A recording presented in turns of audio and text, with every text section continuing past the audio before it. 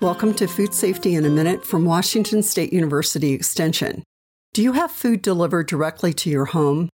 From farm to our table, our food system has had many new business models emerge during COVID, including home food delivery. Consider how changes in food e-commerce may lead to food safety problems for consumers. Today, more and more consumers shop for meals and groceries online. The Food and Drug Administration's new blueprint for food safety looks at the best ways to ensure food safety as new business models evolve. For instance, food delivery services will be encouraged to use technology that automatically monitors product risk factors, such as time, temperature, and traceability information. The FDA will also partner with food delivery companies providing safe food handling education.